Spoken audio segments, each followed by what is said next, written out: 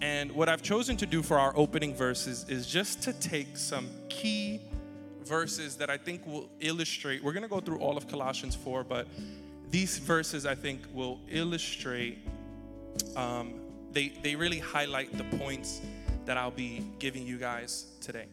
And so starting from Colossians 4, I want us to continue reading our Bible together. I like when we do this, so let's try to do it on the count of 3 online. Read it with me. Don't type it in the comments. That's too much. But say it at home. 1, 2, 3. Never stop praying. Be ready for anything. Being thankful. Pray for us. Pray that God will give us an opportunity to tell people his message. I am in prison for doing this. But pray that we can continue to tell people the secret truth.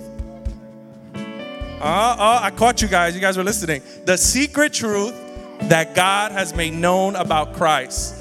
Pray that I will say what is necessary to make this truth clear to everyone.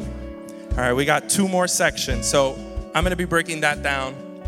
Next section, 1, 2, 3. Be wise in the way you act with those who are not believers. Use your time in the best way you can. When you talk, you should always be kind and wise. Then you will be able to answer everyone in the way you should. Give yourselves, take a quick second, give yourselves a pat on the back. You're doing great. Last verse, before we get into our message. All right, I'm going to say 1, 2, 3. You guys start it. 1, 2, 3.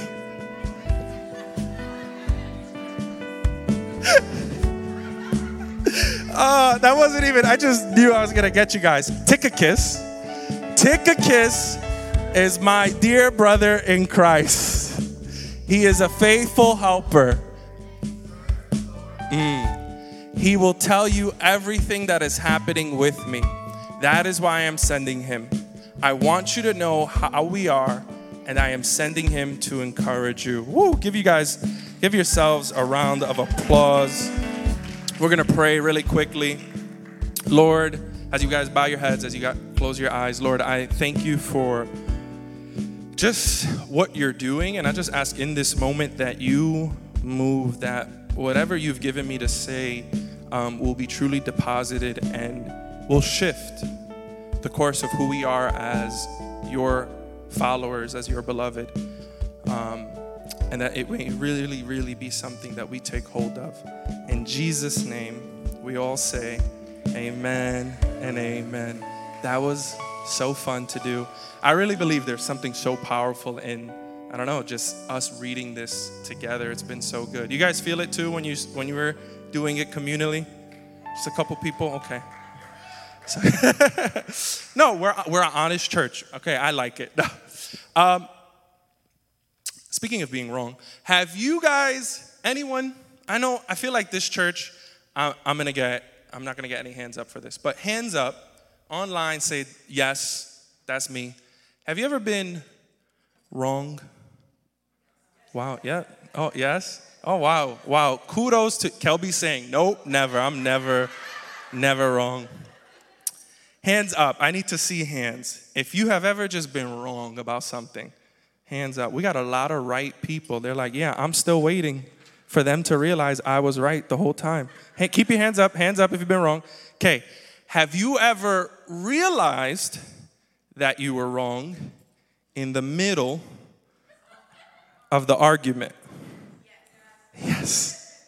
Okay. You guys can put your hands down. Thank you for being so honest. Yeah. What's cool about being wrong, especially in the moment, is something about pride, man. That pride is, this isn't even my message, but pride is powerful, right? I've been there. You're mid-wrong. I'm married a year now, so I have a lot of experience. Yeah, some of you guys been married longer. So you are mid, and this is the thing. You've given 20 minutes into this thing. You have been impassioned. You've pulled out your calendar and said, no, on this day, I remember you said, and as you're saying that, your mind's like, nope, that wasn't them. Nope, it wasn't at ShopRite. Nope. Abraham Lincoln isn't the 14th president. It could be the littlest, silliest, dumbest thing, but you know what it is? You've invested so much time into this moment. All the married people are like with me right now. I've never had such like, yes, marriage therapy right now. We'll do it. I got 2 weeks in. I'm gonna experience. You have just invested so much time. You have camped out on your point. If you back down now, what precedent are you setting for future arguments? Am I right? You can't just, hey, I know we've been arguing about this for an hour, 2 weeks, 3 months, but I realized you're right. You can't just give it up. You can't just tap out. You gotta, and so what I find so interesting about being wrong is we as a species, I would love to study this on a global anthropological level, have found ways to be wrong without admitting that we're wrong. The on the good side, like the healthy sides of you guys. You know what, babe? Why are we fighting? Why are we fighting about? Come on, I love you. You look so cute. Or,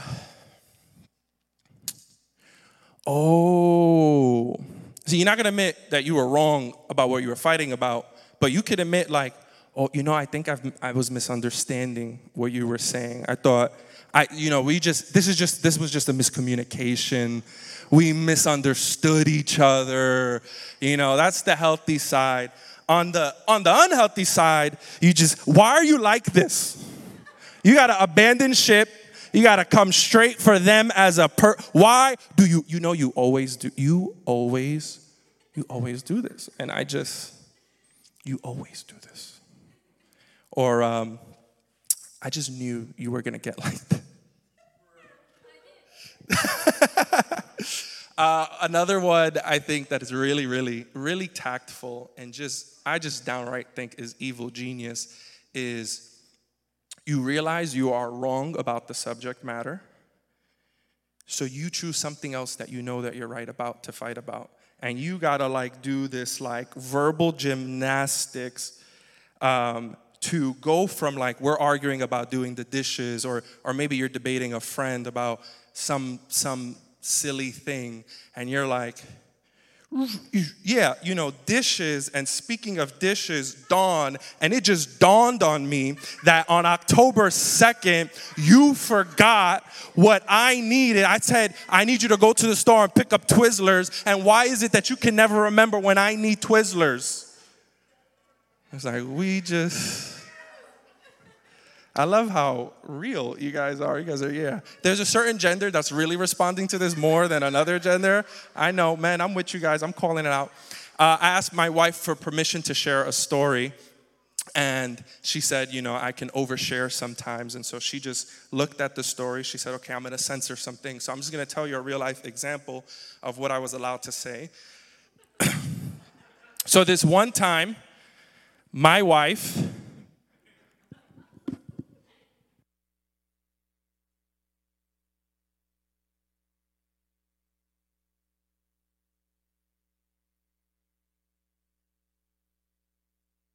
And she's so beautiful, guys. She is amazing. I have the best wife ever. Give it up for Amanda. I love her. But I bring up the topic of being wrong because I'm not going to do any of those tactics here. I think as I was coming up here, I was like, I think I'm going to be probably one of the first preachers. There's a few preachers who have done this before something gets leaked online. I'm going to admit that I got it wrong. You guys are, there's people ready like, what? Because you guys are, yeah, guys, nothing about anything I've ever interacted with you about, all right? Don't come for me. As I was going through Colossians 4, it really began to speak to me. And I at first saw these, what I would have called at this time, essential habits. Essential habits in Colossians 4. You see prayer come up. You see evangelism come up. In the last verse that we read, you see him sending someone all the way to this city of Colossae to encourage them. And so you see community come up, and you see these elements. And at this time, I would have said, These are habits. And I just think in preparation of for this message, the Lord has convicted me and shown me that as you look at this text, because of the way these themes arise, it becomes so evident that these are meant to be more than just habits. You can see that these three things that arise, prayer, evangelism, and community, for Paul and the early church, were a way of life. They weren't habits, they were essentials. And as I read, I just found myself saying, like, Lord, I've gotten it wrong. Like, I thought prayer was something I do. Like, it's a habit. I got my prayer routine, and it's like, no, Paul says never stop praying. Other translations say devote yourself to prayer. It just becomes so clear that for Paul, it was just more. And I feel like I've gotten it wrong. But because of this, I have felt that the Lord has convicted me and showed me that these are meant to be essentials in our lives. And my heart for today is that we will come away with the same revelation and the same understanding that these are not just behaviors and Christian things that we do, but these are three essential elements to the way of life for a believer. And how I've titled it is that we would be settled on this. My title is Settled on the Essentials. Settled on the essentials. That from today on, we are at the beginning of September, so we have a nice clean start for September, the first Sunday of September on, that if we hadn't already understood this, that moving forward we will be settled that these are essentials to our faith. Amen? And so I'm going to do a little bit of a mix of teaching. Just give me a second while I open this. I was trying to be settled. I'm not going to front, I'm going to just...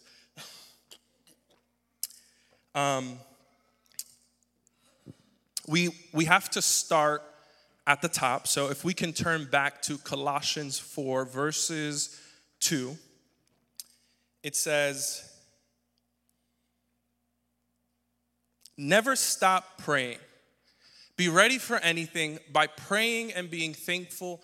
Also pray for us. Pray that God will give us an opportunity to tell people his message. I'm actually going to start over. I want you guys to try to count in your heads, or even out loud if it helps, as I read, the amount of times I say pray or praying or prayer. Never stop praying. Be ready for anything by praying and being thankful.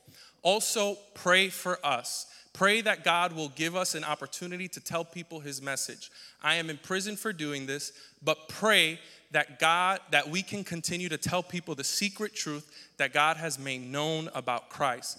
Pray that I will say what is necessary to make this truth clear to everyone. And jumping down later into the chapter, in verse 12, it says, Epaphras, another servant of Jesus Christ from your group, sends his greetings. He constantly struggles for you in prayer. He prays that you will grow to be spiritually mature and have everything that God wants for you. What number did you get? I got 8. 8? 8 times in the conclusion of the letter to the Colossians. This is a 4-chapter letter. In the conclusion, 8 times this comes up. Why this matters is this is not why Paul is writing. Paul was writing to address some false teachings in the church. Paul was writing to build up and give them some advice and really talk to them about Jesus. And in his concluding words, He just literally, last thing he's talking about is how the whole household should conduct themselves. At this time, there were slaves, and he's like, hey, slaves, subject yourselves to masters. Your masters, treat your slaves well because there's only one true master, Jesus. And then just devote yourselves to prayer. And multiple times, prayer is coming up. He's saying, hey, devote yourselves to prayer. Be ready for anything by praying. And by the way, pray for me.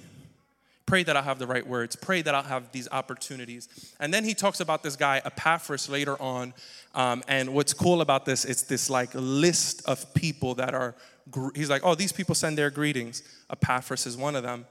And this guy, Epaphras, is struggling for them in prayer. He's like struggling for them in prayer. And he's praying for these things. And it just becomes clear to me, and as you reflect on like all of Paul's letters, prayer always creeps up. I'm praying for you. Paul greets people by saying, hey, I've been praying for you. It just becomes clear that prayer was essential to Paul's life. Prayer was second nature to Paul and the early church's life. Epaphras found it necessary to struggle for this community miles away from him. And before I give you what the lesson I feel learned here is, I have bad reflexes.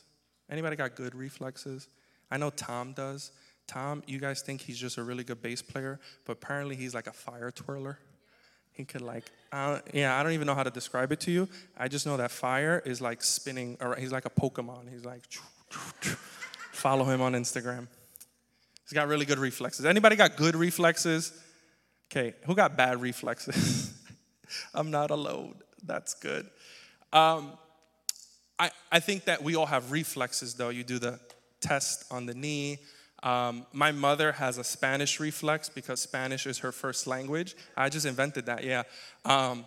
So what's cool about my mom is if she's talking to someone in Spanish for a really, really, really long time, she will just get stuck and then start talking to me. And she'll be like, mira, mijo, yo no quiero...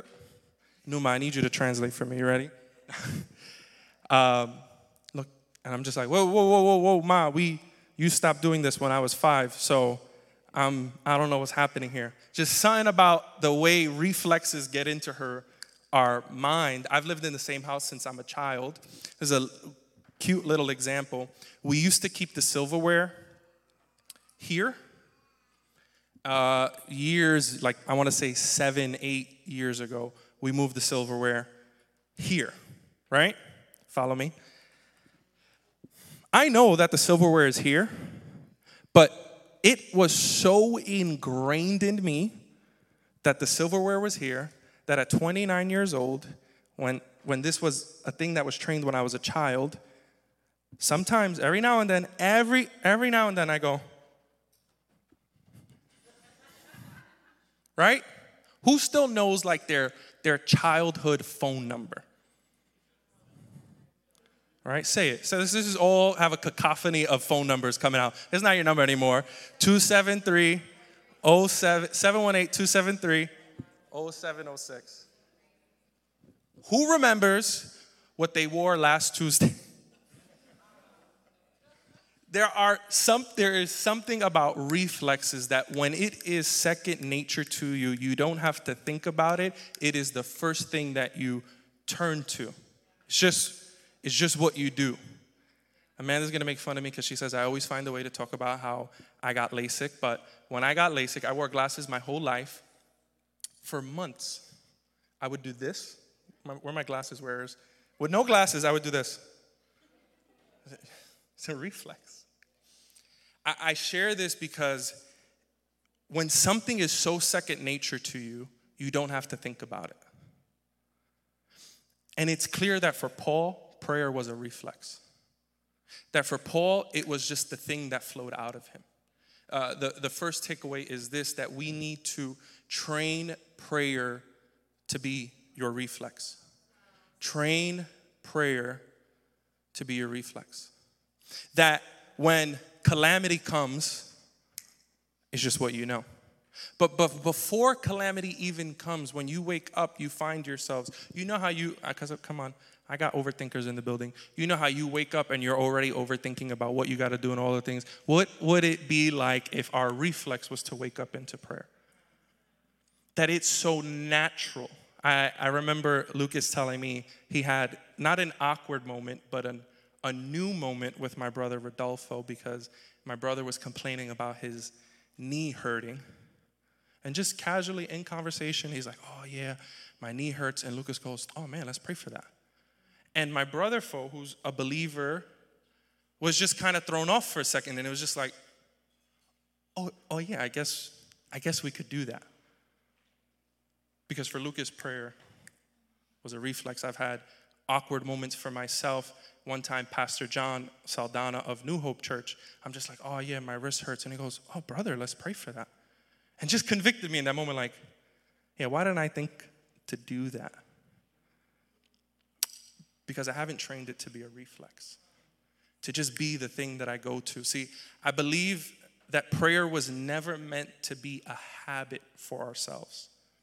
I don't believe that prayer was ever meant to be a task and a Christian culture. This is what you do if you are a believer. Make sure you spend time. And I'm not knocking like the devote time, and I believe in those things and setting.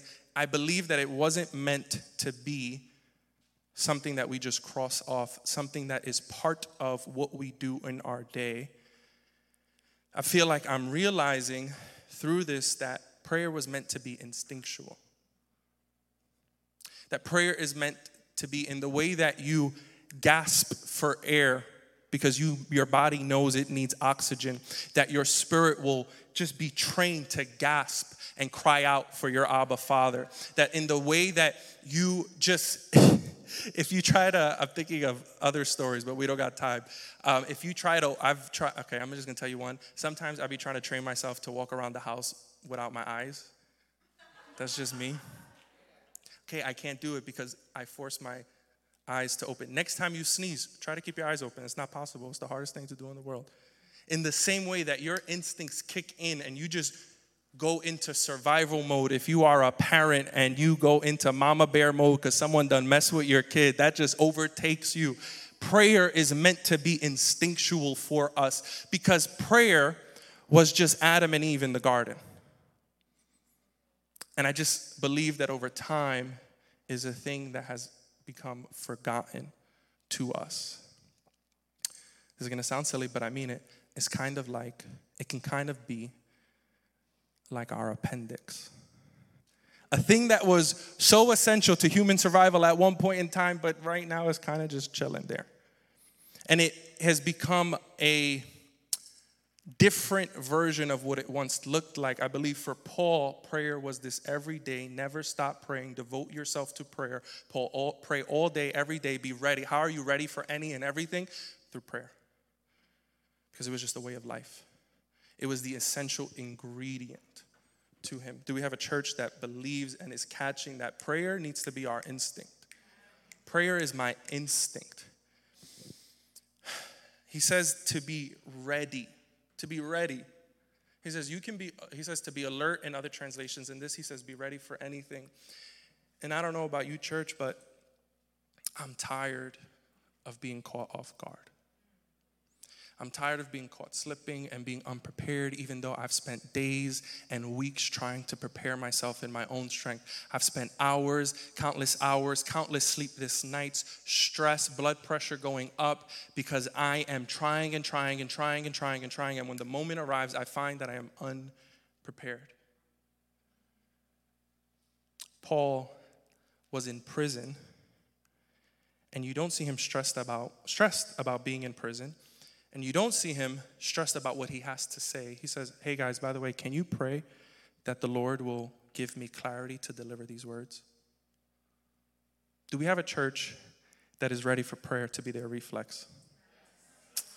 I need it to be more emphatic to that. I need today to be a day that we just draw a line in the sand and say, I'm done playing games. I'm done being caught off guard. Do you believe that prayer is meant to be your instinct? Are you ready? In the way that a child doesn't have to, before they can even speak, they know who mommy and daddy are. That we can be like children and know immediately that when I open my eyes, I'm running to daddy. When I'm in calamity, I'm running to daddy. When things are good, I'm running to daddy. Why? Because Colossians 4:2, never stop praying. I believe that from this day forth, we can hear testimonies. Hey, what's the secret to your marriage? I pray. What's the secret to your career? I pray. Why? What happened to your anxiety? I pray. What happened to Ruben? How'd you get through that master's program? I pray. Can I tell you? I kid you not that the Lord has been leading me through this in such a way that has been frustrating. I believe in the last months of my life, and it's all kind of dovetailed in this moment, that the Lord has been leading me to trust Him and Him alone. And when I started school, I was so used to being good at school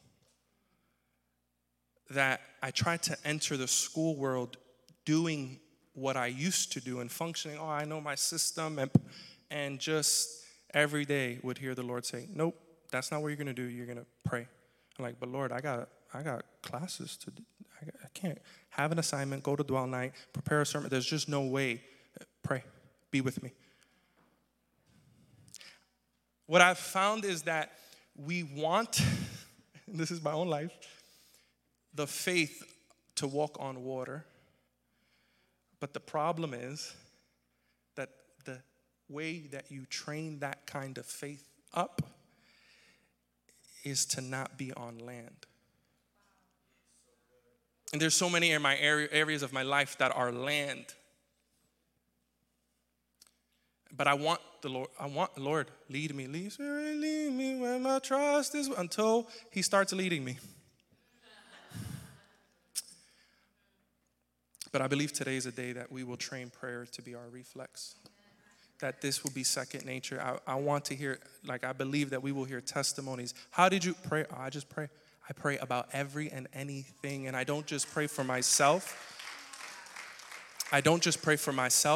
What you hear all throughout the scripture is pray for others. Others being prayed for. You got homie Epaphras struggling for other people. Like, Epaphras, you don't got your own struggles? Ain't you in jail with Paul or something? Like, praying for others. What happened to your marriage, Ruben? How did you? Someone was praying for me. Not that we're just praying for ourselves, but that we're praying for others. Amen? Come on, church. You guys are amazing. I just feel like this is such fertile soil that this message is landing on. I'm going to try to move a little faster, so stick with me. Colossians 4. You guys are good. Colossians 4. We're going right back into Colossians 4, but we're going to continue because what's really peculiar is the subject matter of what Paul is praying, asking to be prayed about. In Colossians 4:3, he says, pray that God will give us an opportunity to tell people His message. I am in prison for doing this, but pray that we can continue to tell people the secret truth that God has made known about Christ. Pray that I will say what is necessary to make the truth clear to everyone. Be wise in the way you act with those who are not believers. Use your time in the best way you can. When you talk, you should always be kind and wise. That's for my people from Brooklyn. Then you will be able to answer everyone in the way you should. It's clear here that Paul is talking about evangelizing people, to people. That this convicted me because I'm like, Lord, I don't think I've ever prayed. Like, I love Baptism Sunday. I love that we're about to have a back to school bash. I love that we are going to reach people. I think just me. Like I'm grateful for the amount of baptisms that we have in a year. I'm grateful for the back to school bash, our second biggest event, reaching the West Brighton community now. But I don't think I've ever prayed for the opportunity to share God's message.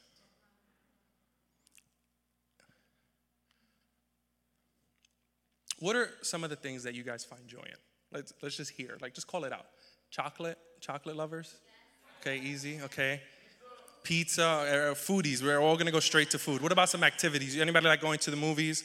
What's the thing that gets you excited? Like, Jenny gets excited for deals on Drew Barrymore's beauty products.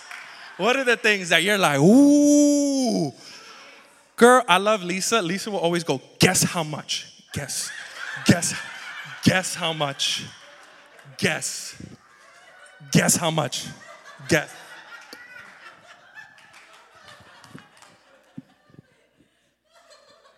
There's a joy,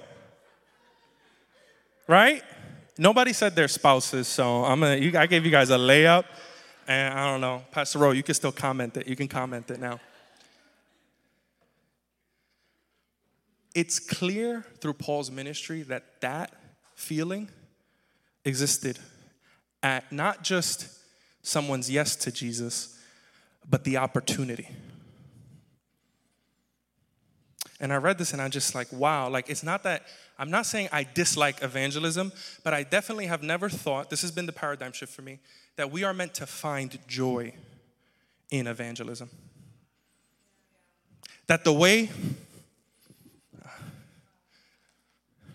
guess how much? I would love to see people doing that about people. Get Jonathan bringing Tom. Look at him. Isn't he beautiful? You know how long I've been inviting him to church? And we're like, yo, Tom, we missed you, bro. You were a blessing to our lives. That people will, I could use Amanda, right? Guess, look. Look at the opportunity that when we are outside of church, outside of events, that when we are in our community, that we will say, Lord, give me an opportunity. Like, I want to start looking for souls the way I look for buy one, get one. Which today, Emily is the only person who has successfully did a buy one, get two, because she got triplets to come to church and then get baptized. She did a triple souls, all for the kingdom of God. And it makes sense when you think about it because, man, what greater news, what greater offer. Like, we have the deal. It's not them. We have the deal. Like, one yes equals a life transformation. One yes equals you never looking at things the same. One yes and everything changes. One yes and nothing is the same. With just one yes, we have the deal. So why should we not find joy? Not just, because this is what transformed me. Like, I'm good. I get excited for baptism Sundays. I don't get excited when I'm in traffic and the guy, while I'm on my way to Matrix Retreat, just casually sticks out his hand, as Pastor Rose says, and gives me the sign for your number one.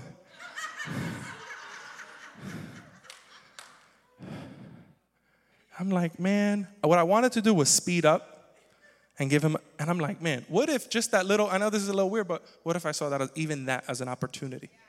Like, ooh, I mean, guess how this happened, that I led this guy to Jesus. Guess, you'll never believe. He flipped me off, and then I turned that into could you imagine the stories if we saw and began to pray for each other? Like, hey, don't just pray for breakthrough in my life. Pray that I'll have an opportunity to lead someone to Jesus. Pray for healing in what I'm going through, but also pray that I'll have an opportunity to fulfill the commission that God has assigned to me. Pray that I'll have the opportunity to lead someone to the most amazing, precious thing they could ever experience and encounter. I just should have called this message, guess how much? We need to find joy in evangelism. The last thing that Paul convicts me in his letter, it's the one that you guys all pronounce so greatly. Colossians 4:7 through 18. I'm not going to read the whole thing, but I just want you to see this is the longest part of this chapter. And there's these, like, when you know little things about the Bible, so like, Paul didn't write this by hand. As a matter of fact, at the end of the letter, he says, I'm writing this part by hand. So I just imagine being Paul's scribe. Every time Paul was like, yo, I got to write a letter, I'm like, oh. He had arthritis before they knew what that was. I feel like Tychicus was a misspelling. And we are in the end of this letter. You know, it's the final countdown. And I could just see him like, yes, we're about to. And he's like, hey, so my point has concluded. But by the way, Tychicus, he's a faithful helper. He's going to go tell you everything that's happening to me, and it's just to encourage you. Onesimus, he's also going to be there going with you. He together with Tychicus, he's going to accompany him to tell you what's happened here. This guy, let's see what you guys got here. Say his name. We got to learn one way. Aristarchus, I think. The one here in prison with me, come to find out Paul's not in prison alone. There's a guy with him, sends you his greetings. Mark, the cousin of Barnabas, also sends you his greetings. And so here's Mark. How many people do we have so far? Tychicus, Onesimus, Aristarchus. Mark, the cousin of Barnabas. So Barnabas just gets shouted out for being his cousin. Next verse. Next slide. And greetings from Jesus. That sounds weird, but Jesus is a common name. The one who was also called Justice. So that's another dude. These are the only Jewish believers. I just imagine. You hear like, Paul, you want to give everybody? Like everybody has to say hi. We can't just say, and my friends say hi. No. We're going to do 7 to 18. How many verses is that? About 9 or 11 verses.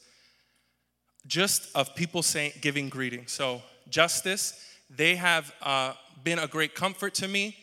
Then we have Epaphras again. This is the guy praying. I know that he has worked hard for you and the people in Laodicea. Greetings also, okay, Paul, also from Demas and our dear friend Luke, the doctor. Whew. Oh man, that was great. Okay. We're ready to sign this thing, Paul? No. Oh, no, by the way, can you give our greetings to the brothers and sisters in Laodicea? Greetings also to Nympha and to the church that meets in her house. After this letter is read to you, by the way, you should also go and get the letter that I wrote to the church in Laodicea. And you should read their letter and they should read yours. And also, by the way, tell this guy, Archippus, who we've never heard of ever again, so I don't know if he followed his instructions, be sure to do the work the Lord gave you. And then Paul goes, okay, I'll take it from here. Here's my own handwriting. Remember me in prison. God's grace to be with you. I think you guys know where I'm going. I just think it's abundantly clear that for Paul, community wasn't a church program. That community wasn't a catchphrase, that doing life with others wasn't just this thing that I have to make time for people. No, Paul is in prison. There's someone in prison with him. I forget who, because there's so many names, but there's even a belief that one of the people who were in prison with him, because there's no record of it, was in prison voluntarily to be with Paul. I just realized that I've thought that I've been about community, but you read this last final greeting and you realize, man, I need to make more room for community in my life. For Paul, community wasn't an option. It wasn't a choice. In the midst of persecution, in the midst of inconvenience, in the midst of being locked down in prison, Paul takes the time to have his scribe write every individual name of who sends their greetings and to specifically send 2 people there to travel. Why are they going there? To talk about what's happened and to encourage them. And I think there's also emphasis in like, hey, I'm sending one of your own, like someone who's from where you guys are, so you can relate. It just becomes abundantly clear that we need to make room for community. Because community, like I said, community is not meant to be a habit. It's not meant to be a program. It is meant to be how we live our lives. And all of these things will go back to Genesis, right? It's not good for man to be alone. I want to read this part because I remember it being so important. Yeah. I think there are such little pebbles. I'm going to use this story. I didn't even realize I would. The other day, a couple weeks ago, we were borrowing Amanda's mother's car, and we literally had to stop it, park it. It was here at the church for weeks. And we even bought a new car because we didn't have a car, and we were borrowing that car. We're like, we just got to get a car because something's wrong with it. And then finally, we didn't take it to the mechanic. Her mom asked us to drop it to the house. So finally, we're doing that. And Amanda realizes what happens as the resolution comes, because this has happened to her before. What was causing this crazy sounded like the car was falling apart, was that there was a pebble stuck in the brakes. And this little thing shut everything down for us. And the reality is it can be damaging. Thankfully, the pebble came out. I think when it comes to community, there's not these big things. Like, yeah, church hurt has happened, relational hurt has happened. But I think there's these little things. Like, sorry, introverts, I'm an introvert. You don't have to be an extrovert to be relational. We have isolating tendencies that keep us from community. Or I just got so much going on. I have so much going on. I can't. I'm in a season where I feel that. I'm like, I have a calendar link that I've used before. Everybody in my life is about to get a calendar link if they want to see me, like schedule me. That's a temptation to do. I just have so much going on. I'm too busy. I can't. But I think today, in light of seeing Paul's life, in light of the Bible, really, understanding that community is an essential to our lives, community needs to be something we begin to make room for. Amen? I believe today is the day that we draw a line in isolation. We draw a line against isolation, against my introverted tendencies, against my schedule, against I'm just so forgetful, against my niece came up to me. I'm putting you on the spot. She goes, "Dio, Ruben, why you don't love me?" I'm like, "What?" She's like, "Why you don't love me enough to hang out with me?" You know, she's playful. She's being playful, right? And I literally I sat there, it turned into a whole therapy session. I'm like, let me tell you, my family of origin, it's hard to even think about reaching out. But in that conversation, it was like, yeah, I want to make time for my niece. I didn't know this was going to be an emotional moment because I want to be a part of her story and in her life, and especially after what God has released over her. I want to make time for my church family. I want us to be a part of what God is doing in each other's lives, so we can write each other letters one day and say, hey, pray for me. Hey, like if Paul had iPhones, you ever have those friends, they just put you in random group chats, you don't know why? Paul. Don't look at me like that. He just like, 32 people? Leaves the chat. Can we stop? Paul would have been that guy because he believed everybody needed to be included in a greeting, in a final salutation. Hey, we're praying for you. Hey, this person greets you. Hey, this person loves you. Hey, make sure you link up with that community because they have something you need, and make sure you give them what you have because you have something they need. What if we were to be like that? I think today is a good day to draw the line in the sand, not just for community, but that we will begin to find joy in evangelism, that we will begin to make prayer our reflex, and that community will be a thing that we make room for. Like, just The way we talk about the Lord, because where two or more are gathered in his name, there he'll be, right? So when we say, come and blow, come on through. When we say, Holy Spirit, you are welcome here, that means we ought to be saying, relationships, you are welcome here. Friendships, you are welcome here. Family, you are welcome here. I just want to land here, and I appreciate you guys for giving me time. This message has an amazing, the amazing thing about this message is it is directly tied to immediate application. So how do we begin to make prayer our reflex? Well, as a church, one, everything here is going to be do it daily, pray daily, make time for the Lord daily. You talk to yourself enough. You could talk sometimes to God, right? But also we have dwell nights every month.